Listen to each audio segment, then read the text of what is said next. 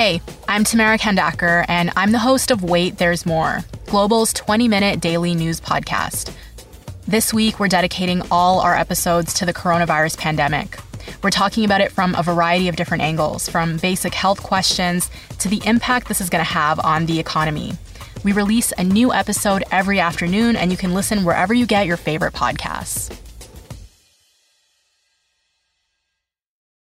Well, the Vancouver Canucks have roughly 4 weeks before the start of the playoffs, and they'll play tonight against Colorado at home.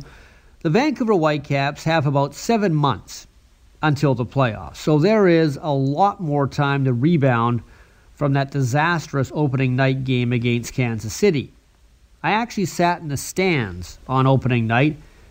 I gotta say, even with the roof closed, it was cold in BC Place Stadium, although maybe that was because the Whitecaps didn't give the crowd many reasons to clap or jump up and down.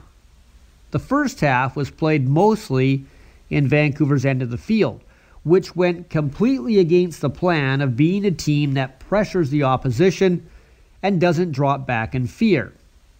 They did pressure in preseason games, but there is no fear factor during exhibition. So once the dress rehearsals were over, the Whitecaps seemed to get opening night jitters and forgot all their lines. There wasn't very good service for star striker Lucas Cavallini. He did have one good chance, but that was more of a fluke because it bounced off a Kansas City defender to him. The Whitecaps can't rely on just long balls to Cavallini. They have to build the attack through the midfield and get him the ball in better spots. But there wasn't a lot of creativity in the midfield, and the back line didn't seem up to the challenge of defending at times either. Now, it will take time for this team to gel and play Mark DeSanto's system of getting in people's faces, but we have been hearing that about the Whitecaps at the start of every season in recent years. New players, new ideas, new hope, but the same old story of not being able to deliver. Now, it's too early to say that this version of the Whitecaps will disappoint as well. Cavallini is one of the better players they've ever brought into Vancouver.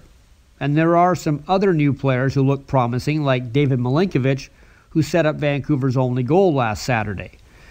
But they do have to turn things around rather quickly, because they can't afford to turn fans off again. Last year, there were way too many empty seats at BC Place, when it became clear the 2019 model of the Whitecaps was a lemon.